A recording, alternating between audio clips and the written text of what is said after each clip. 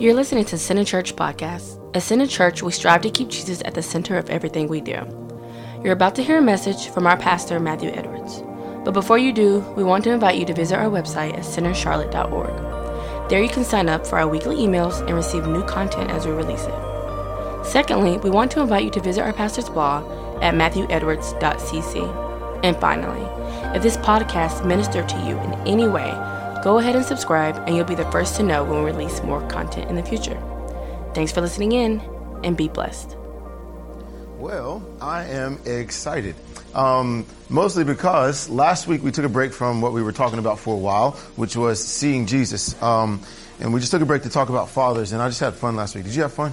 Yeah. I enjoyed it. And one of the things about that is I was talking with my coworker about it. We were just talking about church, what's taught, what's shared. And anyways, one of the things that came up was we were talking about, the importance of seeing Jesus is that you're transformed. Whatever you see, you're transformed into. And so for me, I'll just be vulnerable this morning, transparent. She's not in here.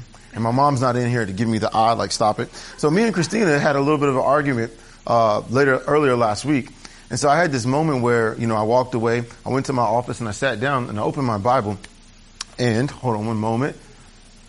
Good morning. How we doing? How we doing? It's good to see you. It's good to see you. I don't believe we've met. I'm just going to pause this for a moment. How are you, sir? I'm fine. It's good to see you, sir. And beloved, you are beautiful. I love the yellow. And this is my mom, everyone, in case you don't know. High five. How are you, sir? All right. It's good to see you, sir. I'm sorry. No.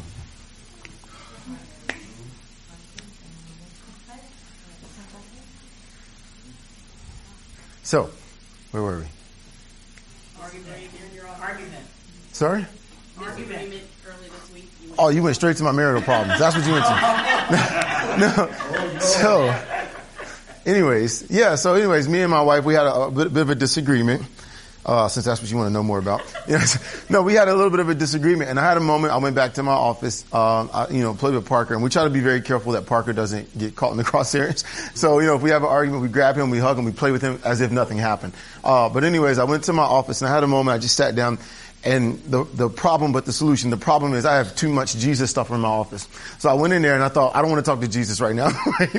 She got on my nerves. But I had this moment where, again, you see a verse, you see something, and you're reminded of God's love for you. And I want to encourage you to do the same. Put Jesus loves me on your phone. Put Jesus loves me on a piece of paper in your car. Put it everywhere. Because in that moment when you receive the love that God has for you, it's hard to stay mad. It's hard to hold a grudge when you know that He loves you for all that you have done in spite of you. So anyways, I had this moment where it took me a little while, but I finally gave in and I was like, okay, Lord, you love me. And it was just like, it's not a condemning love. It's a love that just reminds you, hey, I love you. I love you. Yes, you yelled at her. Yes, she yelled at you. But guess what? I love you and I love her too. And that love that He had for me transformed me. In just a few moments, I got back up and the fight was over as far as I was concerned. And it's easier to let go of things. But what you see is that it's easier to be transformed when you're not looking at yourself. It's harder to be transformed when you're looking at that person. It's harder to be transformed when you look at yourself. But for me and Christina, again, like I said, I had this moment where the love of God could transform me. And it was one of those things I was sharing with my coworker. And it's not just something that sounds good on Sunday. It's something that feels good on Monday.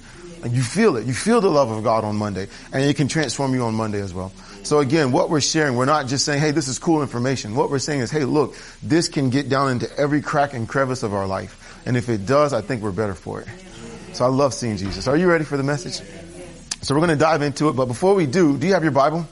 I know I always have all the verses on the screen this morning. If you don't worry. We're actually not going to, I didn't put this verse on the screen, but I just want to show you real fast. Luke chapter 24. This has been our foundational text for this little series that we've been doing, Seeing Jesus. And it's in Luke 24. Jesus has been resurrected, and we're not going to read the whole thing, but this is where we're going to take off from, if that's all right. Don't forget, Jesus has been resurrected. Luke 24. And what happens is this. Jesus is, sorry, my mind's been blank. Jesus has been resurrected. And it's Sunday morning, and two disciples are on the road to Emmaus. One's name is Cleopas. We don't know the other one, but suffice to say they were followers of Jesus, not part of the original 12. And as they're on their way leaving Jerusalem on a 7-mile walk to Emmaus, somebody comes up behind them and starts walking with them. And who is that person? Jesus. Now, I shared this a couple weeks ago. I don't want to get lost in this because I have a lot to share and I'm excited about it. So I'm going to try not to talk fast. But what happened is this. As they were talking about what happened to Jesus, Jesus shows up. And I shared a couple of weeks ago, it's amazing how you go to certain places and people, they want Jesus to show up, but they don't want to talk about him. And I'm a firm believer, talk about Jesus, Jesus will show up. So I want Jesus to be in our services. Let's talk about Jesus. So they talk about him, Jesus shows up. And the funny thing is one of them says, well, Jesus, don't know it's Jesus, but they say, we thought Jesus was the Messiah. We thought he was the promised one. We thought he would be the one, but he's dead. So clearly he couldn't have been the one. And Jesus says to them, oh, foolish and slow of heart to believe all that the prophets spoke of. And he went on to say, should not the Christ have suffered everything that he went through and entered into his glory? And then we pick up with the very next verse that says this. Where is that verse at? And then behold, two of them. And he said these things, certain chief priests. Then he said, here it is, verse 27. It says, and beginning at Moses and all the prophets, Luke 24:27, beginning at Moses. Can you say Moses? We're going to go back to Moses in just a second. Beginning at Moses and all the prophets, he expounded to them in all the scriptures the things concerning himself. Now, I don't know how long it takes to walk 7 miles, but Jesus started at Moses and went all the way through the prophets and talked about everything that concerned himself. The best Bible study on earth when Jesus opens the Bible himself.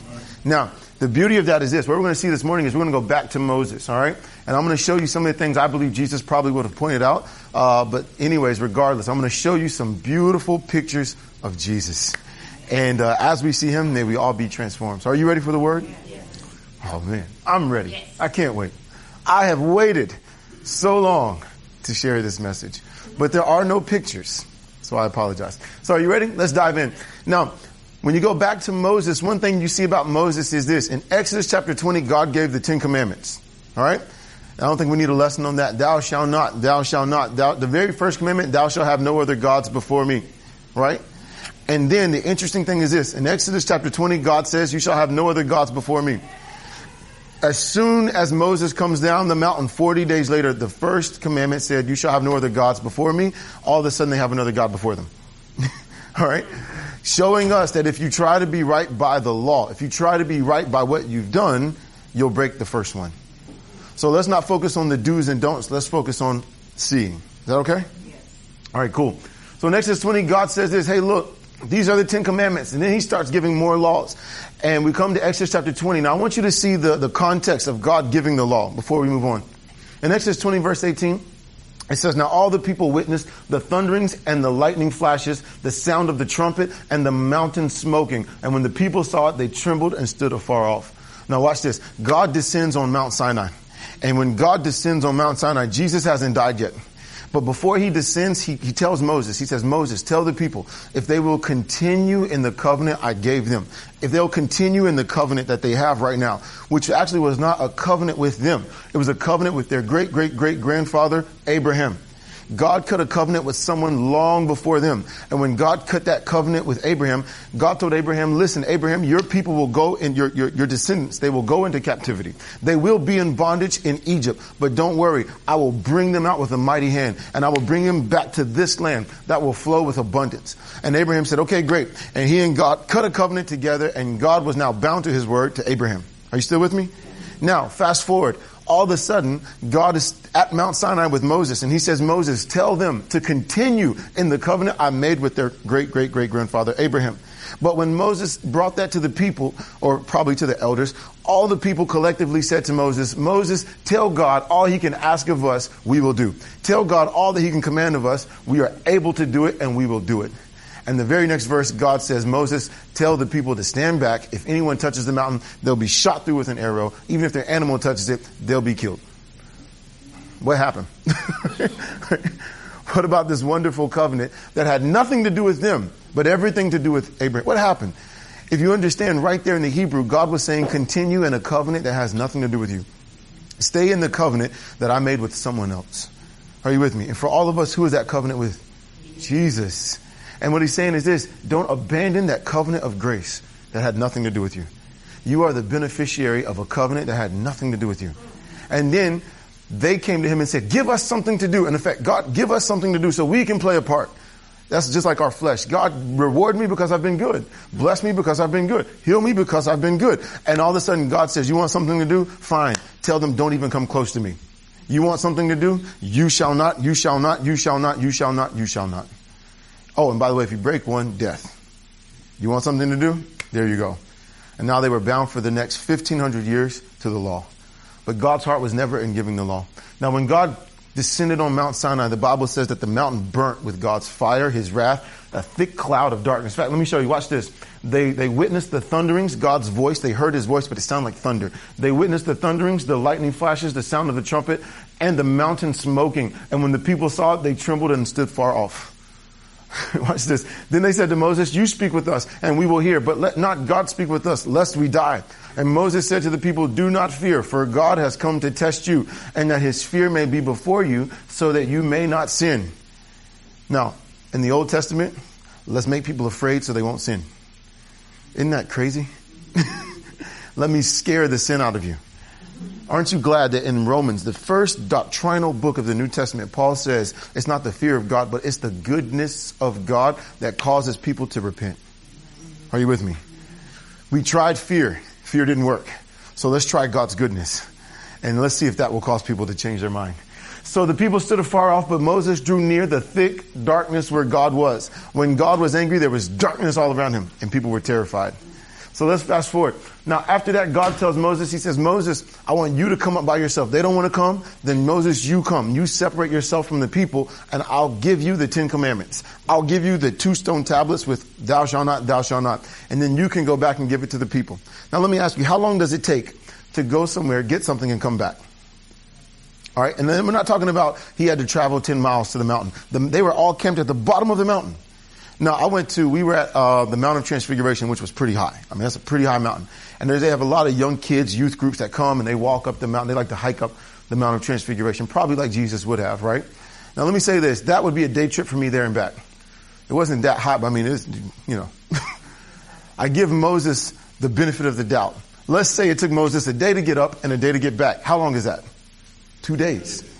Moses went up the mountain, Mount Sinai, to get 2 stone tablets. He was gone for 40 days. What in the world was going on for 40 days? Now watch this. It says the sight of the glory of the Lord was like a consuming fire. Say consuming. The glory of the Lord was like a consuming fire on the top of the mountain in the eyes of the children of Israel. So Moses went into the midst of the cloud and went up into the mountain. And Moses was on the mountain 40 days and 40 nights. Now I'm going to show you why the 40 days and 40 nights is so significant in just a moment. But keep in mind, consuming fire. When they saw God, he was like a consuming fire. You know, but fast forward a couple years, when Elijah was on top of Mount Carmel, and I think you're going to Mount Carmel next year, right? If you go to Israel next year, you'll be on Mount Carmel. At Mount Carmel, Elijah presented a sacrifice, and he said this to the prophets of Baal. You offer a sacrifice, and if your God sends fire, not consume, if he sends fire, he's the right one. Right? But if my God sends fire, not consume, just sends fire, my God is the right one. Are you with me? When God responded to Elijah's offering, what happened to the offering? It was consumed. And not just the offering, the whole altar and the water that was around it. Everything was gone. He had this beautiful altar. God sends fires down. When the fire disappears, there's nothing left. The fire consumed everything. Now, fire in the Bible speaks of God's judgment. It always speaks of God's judgment. In the book of Revelation, God will not destroy the world with water anymore. Next time, he'll do it with fire. It speaks of God's judgment. And right here, the glory of the Lord for them was consuming fire that would consume. But you know, when Jesus hung on the cross, you know what happened? He cried out, I thirst. The Bible says in John, knowing that everything had been completed, he cried out, I thirst. Showing us what? That the fire had fallen on him. But instead of Jesus being consumed, he satisfied the fire of God's judgment. And now there's no more fire for us. Are you with me? I'm not saying there's no more fire in God. There is fire for people who are not in Christ. But in Christ, there is no more fire for us. In Isaiah 54, he says this, God says, I swear to you, I will never be angry with you, nor will I ever rebuke you again. The hills shall be removed, shaken. The mountain shall be shaken, the hills shall be removed, says the Lord. But my covenant of peace and kindness will never be taken away from you. Oh man. In Christ, God has sworn, I'll never be angry with you. They saw consuming fire. For us, we don't see fire anymore. We see the heart of someone who loves us. Now watch this. Moses goes into the midst of the cloud. He was there for 40 days, 40 nights. You know that 40 speaks of a generation?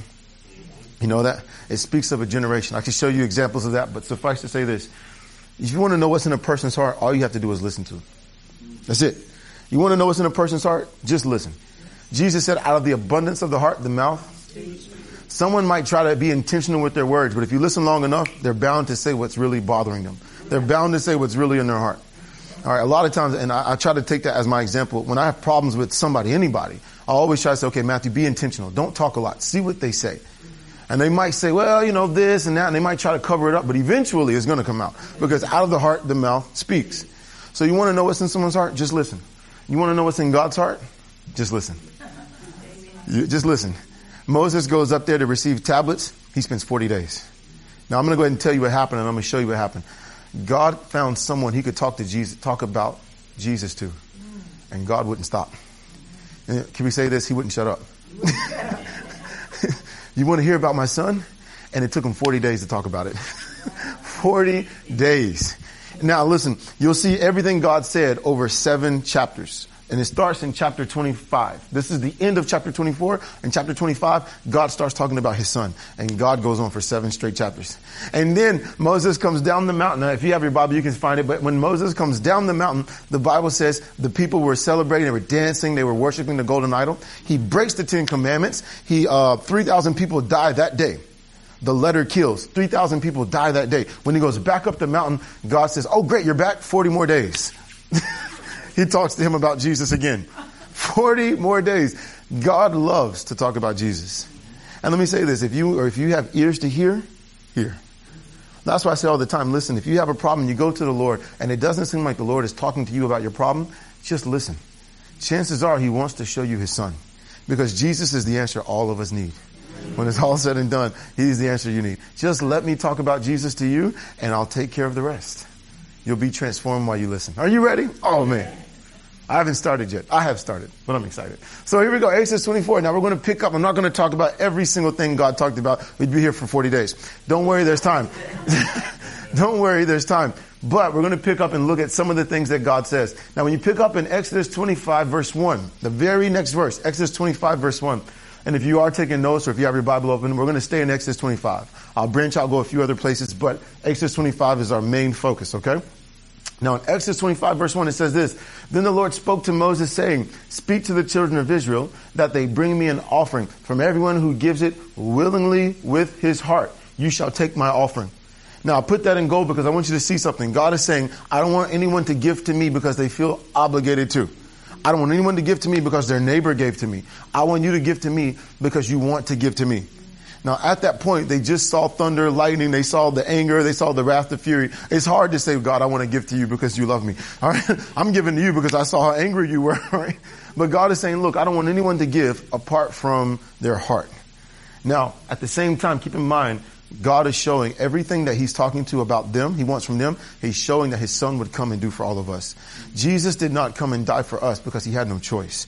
Jesus died for us because from his heart he wanted to. Are you with me? Now let's keep going. Verse 3. And this is the offering which you shall take from them. Gold, silver, bronze. Now he goes on to say blue, purple, scarlet thread, fine linen, goat's hair. I didn't want to get lost in all the different things, but let me say this. Everything is put here for a reason. Would you like to see the gospel story in gold, silver, bronze? Would you like to? Because everything speaks of Jesus. Jesus on the road to Emmaus probably would have said things like this. So gold, silver, bronze. What do you see? Gold speaks of God's righteousness. Silver speaks of redemption. The price for buying someone, silver. Judas betrayed Jesus for 30 pieces of silver. When Joseph was sold into slavery, they sold him for Jesus was sold for 20 pieces of silver. Joseph was sold for 30 pieces of silver. Silver speaks of redemption. You redeem your firstborn instead of giving your child to God. God says bring silver and you'll redeem your firstborn. All right? Gold, silver, bronze. Silver speaks of redemption. When it comes to bronze, bronze always speaks of God's judgment. Always speaks of judgment. So what do you see? In order to save us, his righteousness, redemption, bronze. To make us righteous, he had to redeem us through judgment. Are you with me? To make you righteous, he had to redeem you through judgment. And right there you see gold, silver, bronze. I mean, everything, and then we could go through the blue, the purple, the scarlet, the fine linen, the goat's hair. Blue speaks of grace. Purple speaks of royalty, kingship. Scarlet thread is red. Scarlet is the color red. Red speaks of blood. Fine linen was always white. And goat's hair is what they covered the people with. When you see blue, you see grace. Grace, the royalty. All right, grace, royalty, blood. The gracious king shed his blood to purify us. And goat's hair is what they covered the tabernacle with, to cover us. Isn't that beautiful? I mean, we could do this all day, but we won't because that'll take up 40 more days. So you see blue, purple, scarlet thread, fine linen, and goat's hair. Again, the gracious blue king, purple, shed his scarlet blood to purify us and cover us, goat's hair. Everything points to Jesus. And see, the problem was when I was a kid, no one told me this. So I read this and I thought, okay, skip to the next story. Where's the next story? But look, everything is here to show us something. God was hiding all of this. The Bible says in Proverbs, it's the glory of God to conceal something. So how did God conceal this? He put gold, silver, bronze. It's concealed. He put blue, purple, scarlet thread, fine linen, goat's hair. He concealed it. But then the very next statement is this. It's the glory of kings, you, me, to search out what God has hidden. When we search it out, you become glorious. Are you with me? Oh man, I love this. So purple, now we're not going to read, we'll read through it, but I don't want to get lost in all of this, okay? Verse 5, ram skins dyed red, badger skins, acacia wood. God says they're to bring all these things for the temple. Oil for the light, spices for anointing oil, for the sweet incense, onyx stones, stones to be set in the ephod and in the breastplate. And then he comes to verse 8, he says this, and let them make me a sanctuary. Why? That I may dwell among them.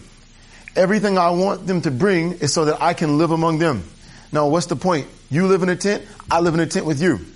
But if I'm going to live in a tent with you, I want to have these things in my house.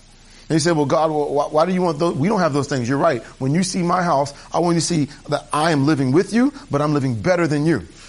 So that when you look at me, I can transform you into the image of me that you see. Are you with me?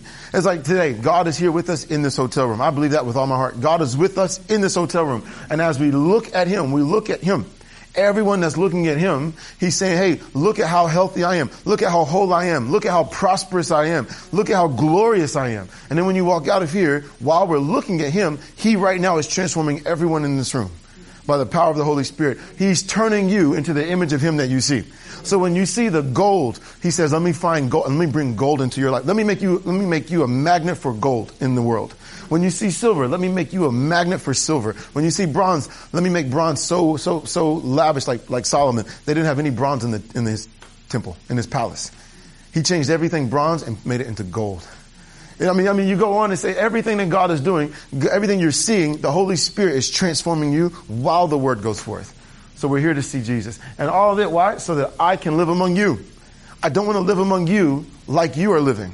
I want to live among you better than you, so that you will always be better. Are you with me? All right. So let's fast forward.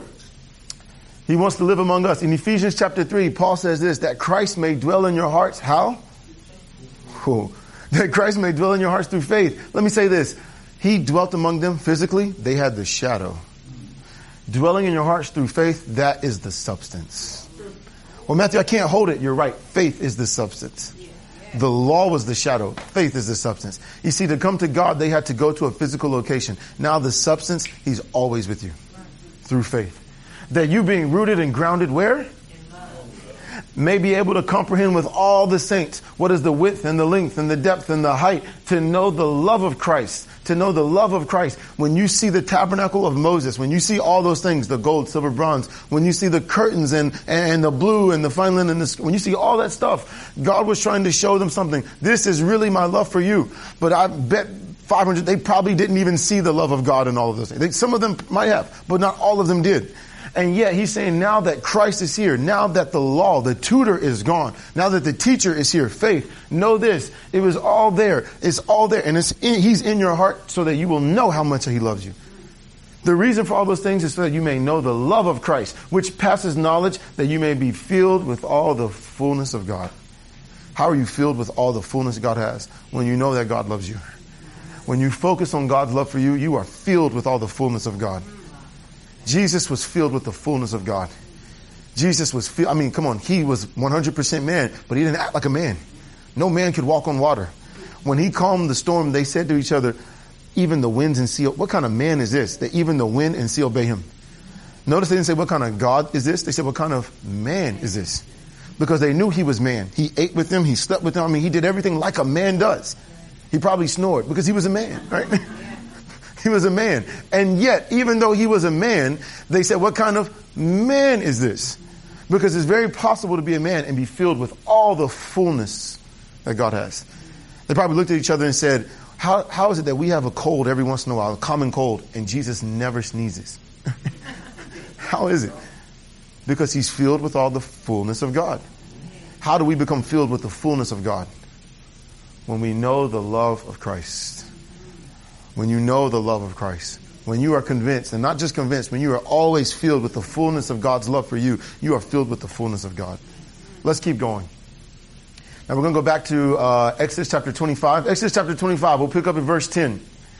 Now let's look at some of the pieces of furniture. Now let me point this out. I was going to wait. Let me point this out. Oh, I love this. The first piece of furniture that God mentions in the tabernacle, and I should have had a picture, is the Ark of the Covenant. Okay? Now when you see the word Ark, the first time the word Ark appears in the Bible, do you know where it is? Who is famous for having an ark? Noah. Noah's Ark is a picture of salvation. Are you with me? When judgment fell, the ark was a picture of salvation for him and his family. When you see the Ark of the Covenant, what is God trying to say? This is your salvation. This is your salvation. Now, the first piece that God mentions is the Ark of the Covenant. The very next piece God mentions is not actually in the order that the pieces of furniture appear. The Ark is the first one, but the second one God mentions is the table of showbread. Now, why is that? When you look at every piece of furniture, every piece speaks of Jesus. And I'll show you that in just a moment. Every piece speaks of Jesus. But when you see the table of showbread, it indirectly speaks of us. Very interesting. And the reason why, and I was meditating on this about 2 or 3 days ago, and I thought, God, why do you put the table of showbread right behind the ark? It's not in order. It's almost like God broke order for a specific reason. And I know it's not there by chance. I know you put it there for a reason. What's the reason? And when I was meditating on this, the Lord said this, because every time I see Jesus, I see you. I can't see Jesus without seeing you. Any more than I can see you without him. The moment I see Jesus, I see you right behind. I thought, man. So the first thing God mentions is the ark. The second thing he mentions is the table of showbread. I'll show you that in just a moment. Let's look at the ark real quick. God says, and they shall make an ark of acacia wood.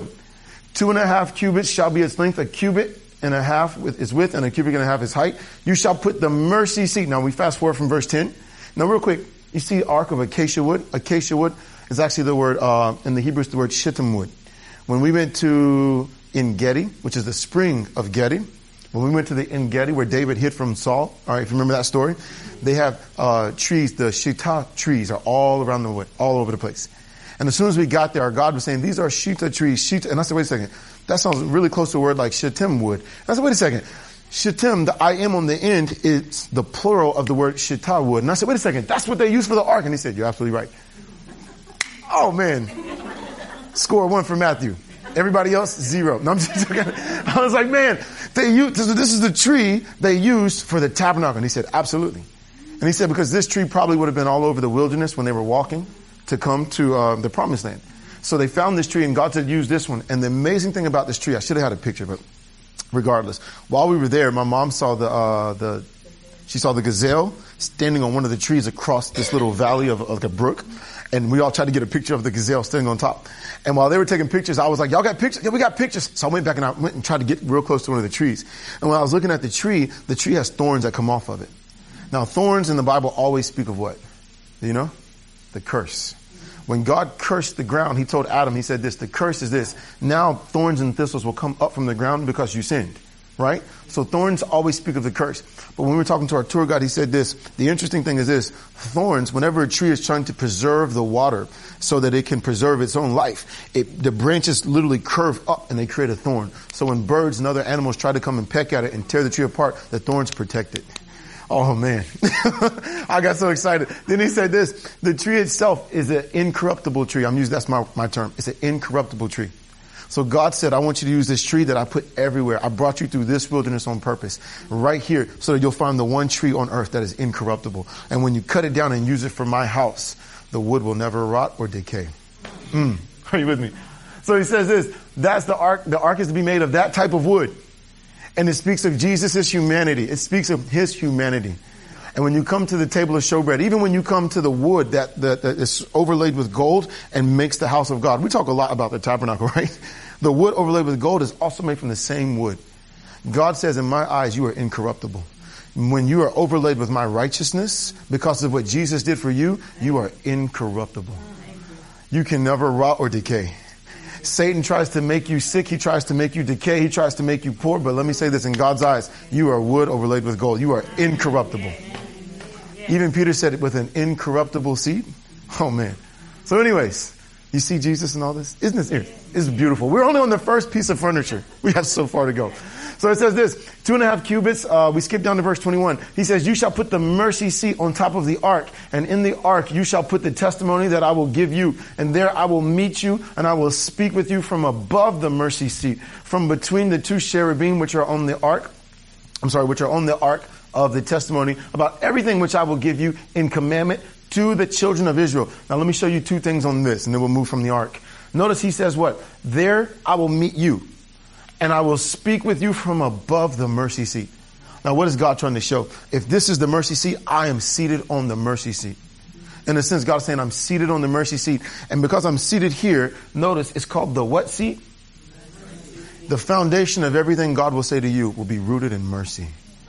Are you with me? Now, not just everything he says to you, to them was rooted in mercy. Then he says this, about everything which I give you in commandment to the children of Israel. I'll never give you a command that will be hard. Everything he says to them will be rooted in mercy. When I give them a command, it'll be a merciful command. Now don't forget, mercy is not getting what they deserve. When they sin, God says, all right, I won't give you what you deserve. I'll give you a merciful command from the mercy seat. Are you with me? But watch this. Hebrews 4:16. And I've said this a lot, but man, showing you. Let us, Paul, the Apostle Paul, who I believe is the author, says this. Let us therefore come boldly to the throne of, not the mercy seat anymore. Come boldly to the throne of, that you may obtain mercy and find to help in time of need. What is he saying? Now everything I say to you is rooted in. When you come to me because you fail, when you come to me because you need help, when you come to me because you don't know what you're going to do, everything I say to you will be something that you haven't earned. Everything I say to you will be something that you don't deserve. Everything I give to you will be rooted in grace. And every command, like we saw in Exodus, every command will be a gracious command. You see, for me, say, well, Matthew, I need this. Okay, well, this is the command. Go do this and you'll get that. But that's not how grace works. Grace does not work by doing and getting. Grace works by going and receiving. So now every command God gives is cross the road over there. Well, Lord, what do I do when I get there? Just cross the road. And when you cross the road, grace says, good. Now you're positioned for something that you haven't deserved. Amen. I shared that testimony last week and I'm walking it out by the grace of God. I'm being moved into a position that I haven't deserved. And that's not by faith. That's actually is happening. So anyways, Hebrews chapter 4. Now let's go back to Exodus 25. That's the Ark of the Covenant.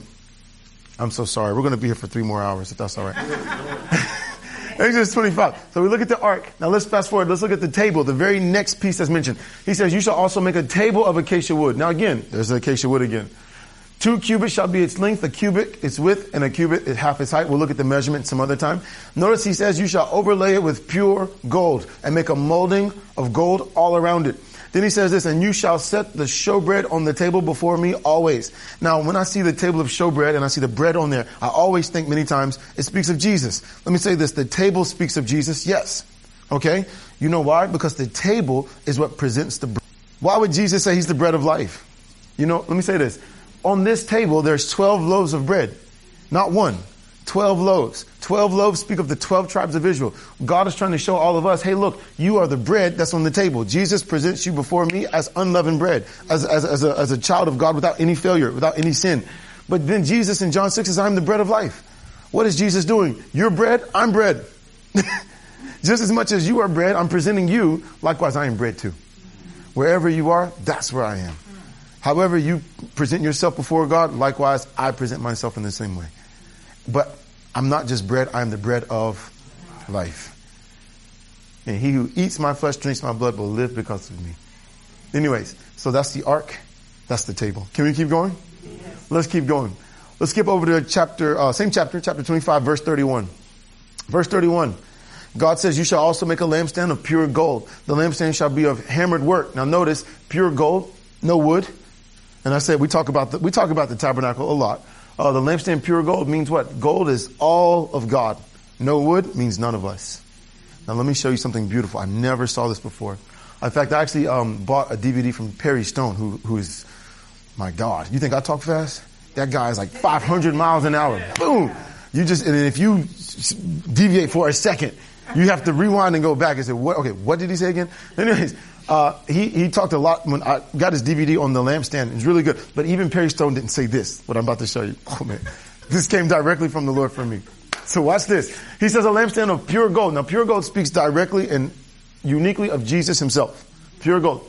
The lampstand shall be of hammered work. Why hammered? Because Jesus was beaten. He was bruised. I mean, at the cross, the weight and the judgment all fell on him. The chastisement for our peace. I'm getting ahead of myself. All of that fell on him. He was hammered for all of us. Okay? Its shaft, its branches. Now notice branches. When you see the word branches, what do you think of? A tree. All right? You see a tree. Its bowls, its ornamental knobs, its flowers. When you see flowers, what do you think of? Flowers, plants, trees, right? Now watch this. Shall be of one piece. Verse 32. And 6 branches shall come out of its sides. 3 branches of the lampstand out of one side. 3 branches of the lampstand out of the other. Again, I put branches in gold because I want you to see. He's talking about branches, flowers. He wants you to see the image of a tree. Okay?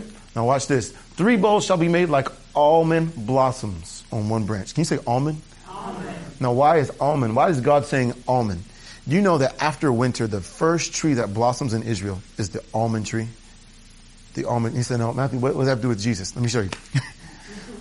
All trees die when winter comes, all right? In the fall, the leaves fall off. And then when the winter comes, every tree is dead. But then in springtime, the first tree that comes up, it speaks of life from death. It speaks of the firstborn among many trees that will come back to life. And the first one that comes is the almond tree. Do you know that when they were in the wilderness, Korah stood up and said, why does Moses think that he and Aaron are safe? That they're the only ones that God can speak to? God can speak to all of us. We work in the temple too. And God said, fine, let's do this. Bring the rods of all the leaders into my house. And the next morning, the one that buds is the one that is the leader that I've chosen. Aaron's rod goes in with the other 11 tribes. And when they all bring all the leaders bring in their rods, the next morning, Aaron's rod has not just budded with flowers, but it also had fruit. Very interesting. Now, keep in mind, it was a rod. It was a staff. It's a piece of wood that's been cut from a tree probably decades before. That piece of wood is dead. But when God touched something that was dead, the next morning when they came back, how do we know that God's called this leader? Not only were there flowers, but there were almonds coming from this piece of dead stick. And God said, now this is how you know this is the one I've called. Now what does it speak of? It speaks of Jesus, not his death, but it speaks of his resurrection. Are you with me? It speaks of the resurrection. So and after that, God said, because I've touched it, now it's holy. Put it in the ark. He can't even carry it anymore. So, all right. It's been separated unto me. How much more you and I? We were once dead, but now we've been raised to life in him. Then God says, now put you in Christ. You can never be touched by the world again. Thank you, Jesus. So you see this almond blossoms on one branch. Almond. Why is God using the word almond? Because almond speaks of resurrection. Now, when I look at the menorah, and that came straight from the Lord for me. Now, when I look at the menorah, I don't just see a lampstand. Now I see an almond tree. And notice what God says, with ornamental knob and a flower, 3 bowls like almond blossoms. On the other branch with an ornamental knob and a flower. And so for the 6 branches that come out of the lampstand. There's a bunch of words. One day I'll show you the picture. I should have showed you today. When you look at it and you see the flowers, the fruit, the almond, God is trying to say, look, this thing is beautiful, but it speaks of the resurrection. Now watch this. On the lampstand itself, 4 bowls shall be made like almond blossoms, each with an ornamental knob and flower. Let me show you this. When we talk about the menorah, we always talk about the lampstand, right? The lampstand gives light. It's the only source of light in the holy place. Not the Holy of Holies, in the holy place. It's the only source of light. When you see that in the Old Testament, in fact, do I have the verse up here? In the Old Testament, no, I don't. I should have put the verse in. What happened when Jesus died? Oh, I should have put the verse in. I can't believe I didn't do that. I had to have put the verse in. Where is it? It's in, I know where it's at. Do you have your Bible? Look at this. Psalm 129. Psalm 129. Look at this. Oh, man. Psalm 129, verse 2 and 3. Many a time, it's a prophetic psalm. And this is the song of the ascent. When you're ascending into the house of God, when you're ascending into the presence of God, they would sing the song. It says, many a time they have afflicted me from my youth. Let Israel now say, many a time they have afflicted me from my youth, yet they have not prevailed against me. It's a messianic song, a song that Jesus himself, right, from him. The plowers plowed my back. They made their furrows long. The Lord is righteous. He has cut in pieces the cords of the wicked. In fact, now, having read that, skip over to Isaiah 53 real quick. Look at this, Isaiah 53. I can't believe I didn't put that verse in. I am so sorry. Look at this in Isaiah 53.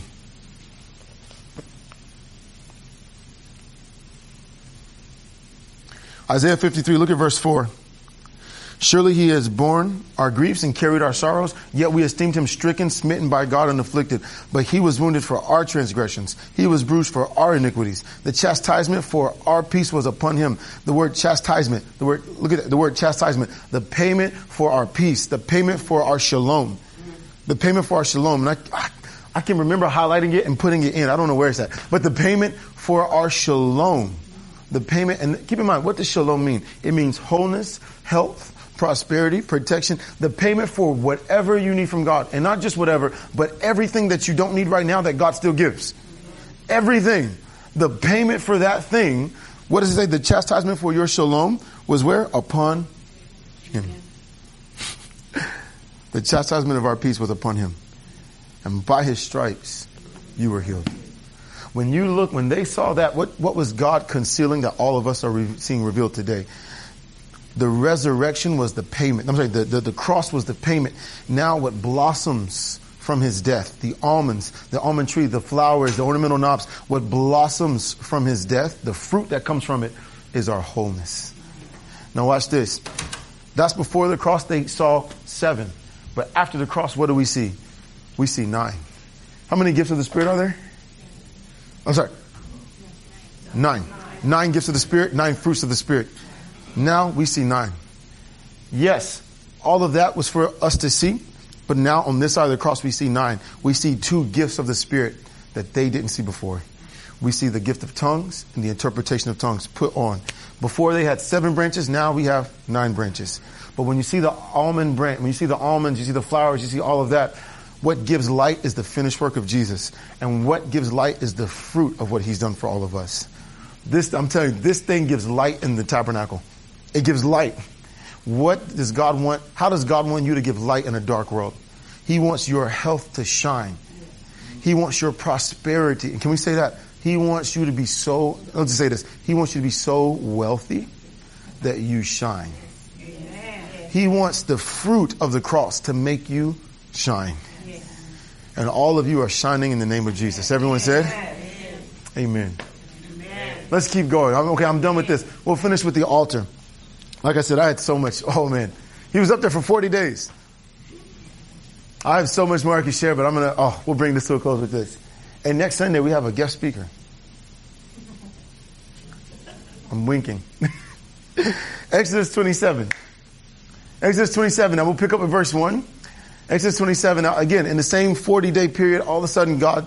He's talking more about the tabernacle. We're skipping some pieces. He talks about the high priest. We're skipping more details. But then we come to this. In Exodus 27, God says, you shall make an altar of acacia wood. There's that word again. Acacia wood, 5 cubits long, 5 cubits wide. The altar shall be square, 5 and 5. Now let me say this. All the dimensions of the entire tabernacle are divisible by 5. And that number 5 is so cool because it represents what? Grace. Every dimension speaks of the grace of God. When you come to this, the altar itself must be a square. And it must be 5 by 5. Now, why does God want a square altar 5 by 5? Because even the cross itself, God wants you to see every way you look at it, you always see my grace. Every way you look at it, he did not suffer for his own sin because he had none. He suffered for the sins of someone else. Then you see right here, you shall make its horns on its 4 corners. Horns always speak of authority. Really interesting. They always speak of authority. But on the 4 corners, it shall be horns, shall be one piece of it. And you shall overlay it with bronze. Now watch this, 4 corners. Whichever way you come to it, you can always reach and grab the horn of the altar. And if someone is chasing you, they can't hurt you anymore. Are you with me? No matter who's chasing you, when you grab the horns of the altar, they can't hurt you anymore. He says, don't put a horn on one side, put it on all corners. So no matter where you come from, If you reach out and touch it, you'll always be saved. And then he says, overlay it with bronze. Now, why bronze? Because bronze speaks of judgment. Never look at the cross and say, oh, look at the righteousness. No. Look at the cross and see the judgment. When they were in the wilderness, we talked about this a couple of weeks ago. When they were in the wilderness, God said, make a bronze serpent, put it on a pole. Why not gold? Because God doesn't want you to see the beauty. He wants you to see the ugliness. Our ugliness there at the cross. See your ugliness and see my punishment on Jesus. Don't see the beauty of Jesus there. See the ugliness of Jesus. Even in the Old Testament, when the prophets talked about him, I believe it's Isaiah, he said this, even the form of a man had been taken from him. When they looked at the cross, they couldn't even tell it was a man. That's how ugly it was at the cross. Don't see the beauty of Christ. See the ugliness of our failure on him there. And all who look will live. Now watch this. Overlay with bronze, see the judgment. Verse 3, also you shall make its pans and receive its ashes and its shovels and its basins and its forks and its fire pans. You shall make all its utensils of. But notice the word ashes is here. Now let me close with this. All right. Notice the ashes. God cares about the ashes. You know, we used to make a fire when we were kids at our house. Whenever we make a fire, you always, you burn as much wood as you can. But then when the ashes build up over time, you have to get the ashes and take them out.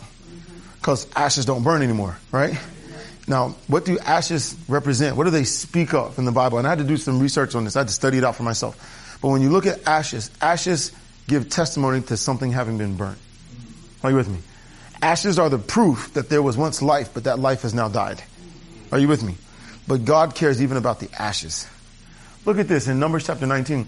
God is talking about when they would burn a sacrifice on the altar. He says this. He says, then a man who is clean shall gather up the ashes of the heifer and store them outside the camp in a clean place. And they shall be kept for the congregation of the children of Israel for the water of purification. It is for purifying from sin. Now watch this. God says every time you make a sacrifice at the end of the day, when the sacrifice is finished, all the sacrifices, I want you to collect the ashes and store them and put them in a clean place outside the camp. Not inside the camp, outside the camp. Now, again, when I was meditating on this, I believe the Lord gave me this for me personally, but for all of us as well. Outside the camp doesn't speak of someone who's inside the camp. I know that was a deep revelation, right? Wow, he goes deep on Sundays. All right. When he speaks outside the camp, what does it mean? You know who's put outside the camp? Lepers. People who are maimed, people who are missing, people who are broken, rebellious people. When the prodigal son left, if he wasn't stoned, he should have been kicked out. All right. Sinners are outside the camp. Sinners are outside the camp. But look, people who sin, who are kicked out of the camp, all right, not even sinners. Leprosy represents sin. They are to be kicked out, which means they first started here, but now they're out. But they want to be brought back in. How are they brought back in? God says, I can't bring them back in because they might pollute everyone else. So what I'll do is I'll take the ashes from the sacrifice, store them in a safe place outside the camp. No matter how far you go, you don't have to work your way back in and deal with the weight and the pressure of everyone else looking at you and judging you. You used to be a leper. You used to do this. You used to do that. Look at all the mistakes you made. Look at what you've done. They try to give all their guilt and their condemnation on you before you can get back to God. And God says, I'm not going to make you have to go through all of that to get to me. I'll put the ashes in a safe place and I'll put it outside the camp. So whenever you're ready, you can say, I'm ready to be purified. And he says, great. They take the ashes, they mix it with water. You know what water speaks of? The Holy Spirit. I'll mix it with water. Then we'll pour the water over you, and now you've been purified from the sin. When you come back into the camp, no one can judge you for what's happened because you've been purified by the ashes of the sacrifice. God cares about the ashes. Now watch this. Water speaks of the Holy Spirit. I'll close with this. Look up here. John chapter 16, verse 8. And when he, the Holy Spirit, Jesus is speaking, he says, and when the Holy Spirit has come, he will convict the world of sin, of righteousness, and of judgment. Of sin because they do not believe in me. Have you been convicted of that sin? Yes, we've all been convicted. That's why we're here this morning. Hey, Jesus is the Savior. Jesus is the Lord. The Holy Spirit convicted you of sin. Number 10, of righteousness. Why? Because I go to my Father and you see me no more. There was clearly something about Jesus that when John would stumble, when John would fail, or Matthew, because he was the greatest, right? He didn't fail a lot. But when Peter would fail, all right, when Peter would fail, when he would say too much, Jesus was always present to show him, not just tell him, but to show him, you are still right with me. You're still good. You can still follow me, Peter. You're still one with the group. I mean, Jesus' presence let them all know, no matter how much you sin, you are still righteous. But now Jesus is gone. So he's saying, hey, look, when I leave, the Holy Spirit will come and he'll do that same job. He'll convict everyone of sin so they'll believe. Once they believe, no more conviction of sin. Now, what does he convict you of? Righteousness. Righteousness. Why? Because I'm not here to do it. I'm going to my Father. You'll see me no more. Of judgment, because the ruler of this world is judged. I still have many things to say to you, but you cannot hear them now. And then verse 13. However, when the Holy Spirit of truth has come, he will guide you into all truth. Now, real quick before we finish this. Water mixed with ashes means what? The Holy Spirit and the finished work of Jesus. The Holy Spirit is always telling you, no matter how far we go, he's always telling you, he's always telling your children, he's telling your family members, your friends. I believe I'm part of a generation that just kind of got scattered, but even like the Lord promised in Jeremiah, he's bringing new shepherds that will find all the sheep who've been scattered, and he'll bring all of them back in, because they should never have been kicked out the camp in the first place. But that's neither here nor there. I believe as he brings them in, the Holy Spirit mixed with the ashes, the water mixed with the ashes, it's the Holy Spirit saying to them, you are still righteous. You are still righteous. You are still righteous. And now they're beginning to find their way back into the camp. You are still righteous. And notice what he says. When the Spirit of truth has come, he will guide you into all truth. For he will not speak on his own authority, but whatever he hears, he will speak, and he will tell you of things to come. How does he do it? By telling you you are righteous. Once you are convinced, I am the righteousness of God in Christ, then he can begin to tell you what's coming next. He can begin to guide you into all truth. He can begin to say, okay, look, this is where you need to go. Don't turn left, don't turn right. In Revelation, John hears a voice from behind. Don't turn left, don't turn right. He tells you where to go because the Holy Spirit is now convicting you of righteousness. And everyone said, Amen. Amen. Oh, man. So we're going to end our Seeing Jesus piece with this. There's so many more days to talk about, so much more to show you and share. We'll share it some other time. But I could just imagine again, and I was like, what do we call this? And so I just put beginning with Moses. Because in Luke 24, it says what? Beginning with Moses, he went through all the things concerning himself. And keep in mind, God conceals this for our glory. Have you been blessed? Yes. Do you love seeing Jesus, right? Yes. I love seeing Jesus. And you know what? At the risk of sounding corny and too happy and too fruity, let me say this. I love seeing Jesus. Right? I love seeing it. And it's not just to see it, okay, that was cool out there. No. How does it apply to me? Whatever I see in him, he transforms me into. And everyone said? Amen. Heavenly Father, we thank you this morning for Jesus. Yes. We thank you for the gift of Jesus. And Father, we thank you for the ability to see your word, not just through eyes, but not just with our own physical eyes, but to see your word through the discernment that you've given us, with the help of the Holy Spirit to unveil Christ through these passages. And Father, I thank you for the gift of being able to sit down, see you, and let you transform all of us in this room. So Father, this morning, whatever attack has been leveled against anyone in this church, anyone, in myself included, Father, we cancel that attack in the name of Jesus. As Jesus has been separated, even as Aaron's staff has been separated unto you, likewise, we have been separated unto you. And that attack has to get through you before it can get to us. And we thank you, nothing can penetrate you. So, Father, whatever attack has been set up against anyone in here, we cancel it in the name of Jesus. And, Father, whatever lying symptoms the enemy is trying to put on anyone, we know the doctors have a report, but again, we declare we believe your report. We declare as Jesus is, so are we in this world. And, Father, I thank you that the wealth, and I speak this over everyone in here, that the wealth and the prosperity that you have, you took our poverty that we might receive the fullness of your wealth and your riches. So this morning we receive it this morning. We declare that the blessing of Abraham rests on us. We belong to you. And I thank you this morning as the menorah is shining. Likewise, the fruit of your cross is shining on everyone in here. We are shining in a dark world with all that you have done for us. And we thank you for it this morning, Lord, in Jesus' name. Amen. Amen. Thank you. Thank you. Amen. Well, I love you. I'm going to bless you. Did I miss anything? Oh, we did. Yeah, we did after our communion. I think that's it then. Can you stand to your feet and lift your hands?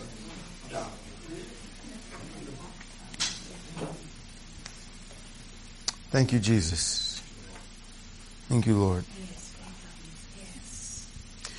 May the Lord bless you in your going out and in your coming in. May the Lord bless you this week. May May the Lord continue to open doors of opportunity for you and for your business, for your families. May the Lord continue to bless you and cause you to shine with his glory this week. May the Lord keep you and your family always at the right place at the right time. May the Lord keep everything that he has committed into your hands. May the Lord make his face to shine on you and be gracious unto you. May the Lord lift up his countenance on you, and may you enjoy his peace, his wholeness, his shalom peace this week. In Jesus' name, everyone said, Amen. Amen. I love you. I love you. Thanks for listening to Center Church Podcast. We trust that you've been blessed. If you'd like to receive more of our content in the future, you can email us at centercharlotte@gmail.com or just visit our website at centercharlotte.org. Thanks for tuning in, and may God's grace cover you in every area of your life.